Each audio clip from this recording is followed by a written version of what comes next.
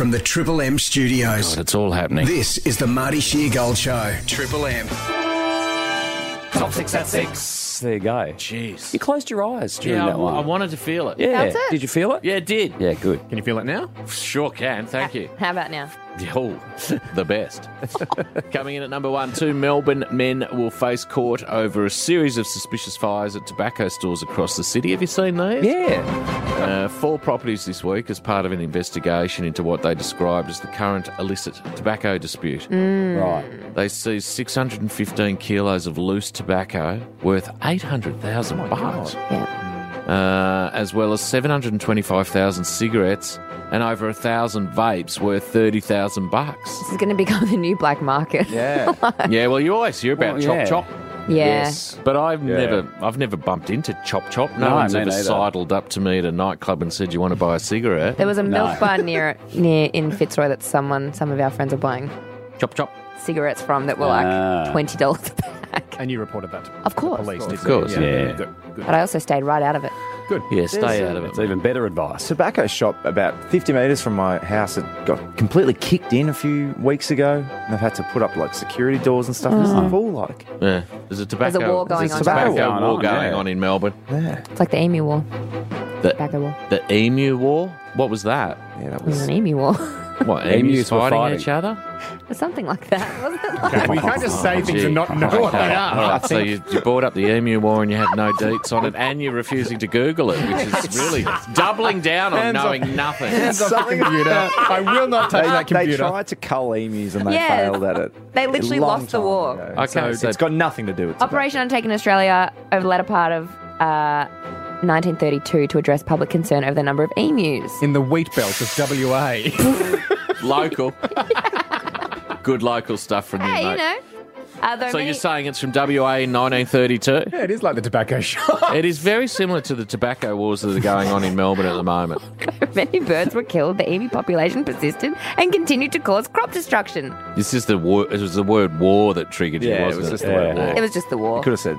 Second World War. There's heaps of wars. I didn't want to do that. No. At least Emu War's got a bit of fun. Unless you're an emu. Not for the emu. No, it's Not terrible. for this them. emu. Yeah. This emu's looked seen better days. Coming in at number 2, an Australian dad who filmed himself. Yeah, that emu's in trouble. Burning his boardies in one of many worldwide.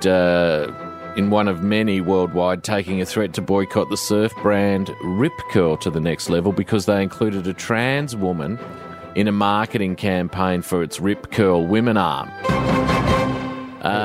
Rip Curl, an American company? I thought it was an Australian Are they company. Australian? I don't know. I thought they were down at Torquay, but I might be wrong. That's what I I thought. thought so Yeah. too, actually, now that you've Yeah, said that. they definitely have a So they've used a trans founded in woman Torquay. in their marketing, and this bloke's trying to make it into that whole Bud Light thing that happened in the US. Yes. Oh, that's right. Yeah. I mean, with all the things going on in this world right now, Are you that passionate about burning your boardies? I know, come on.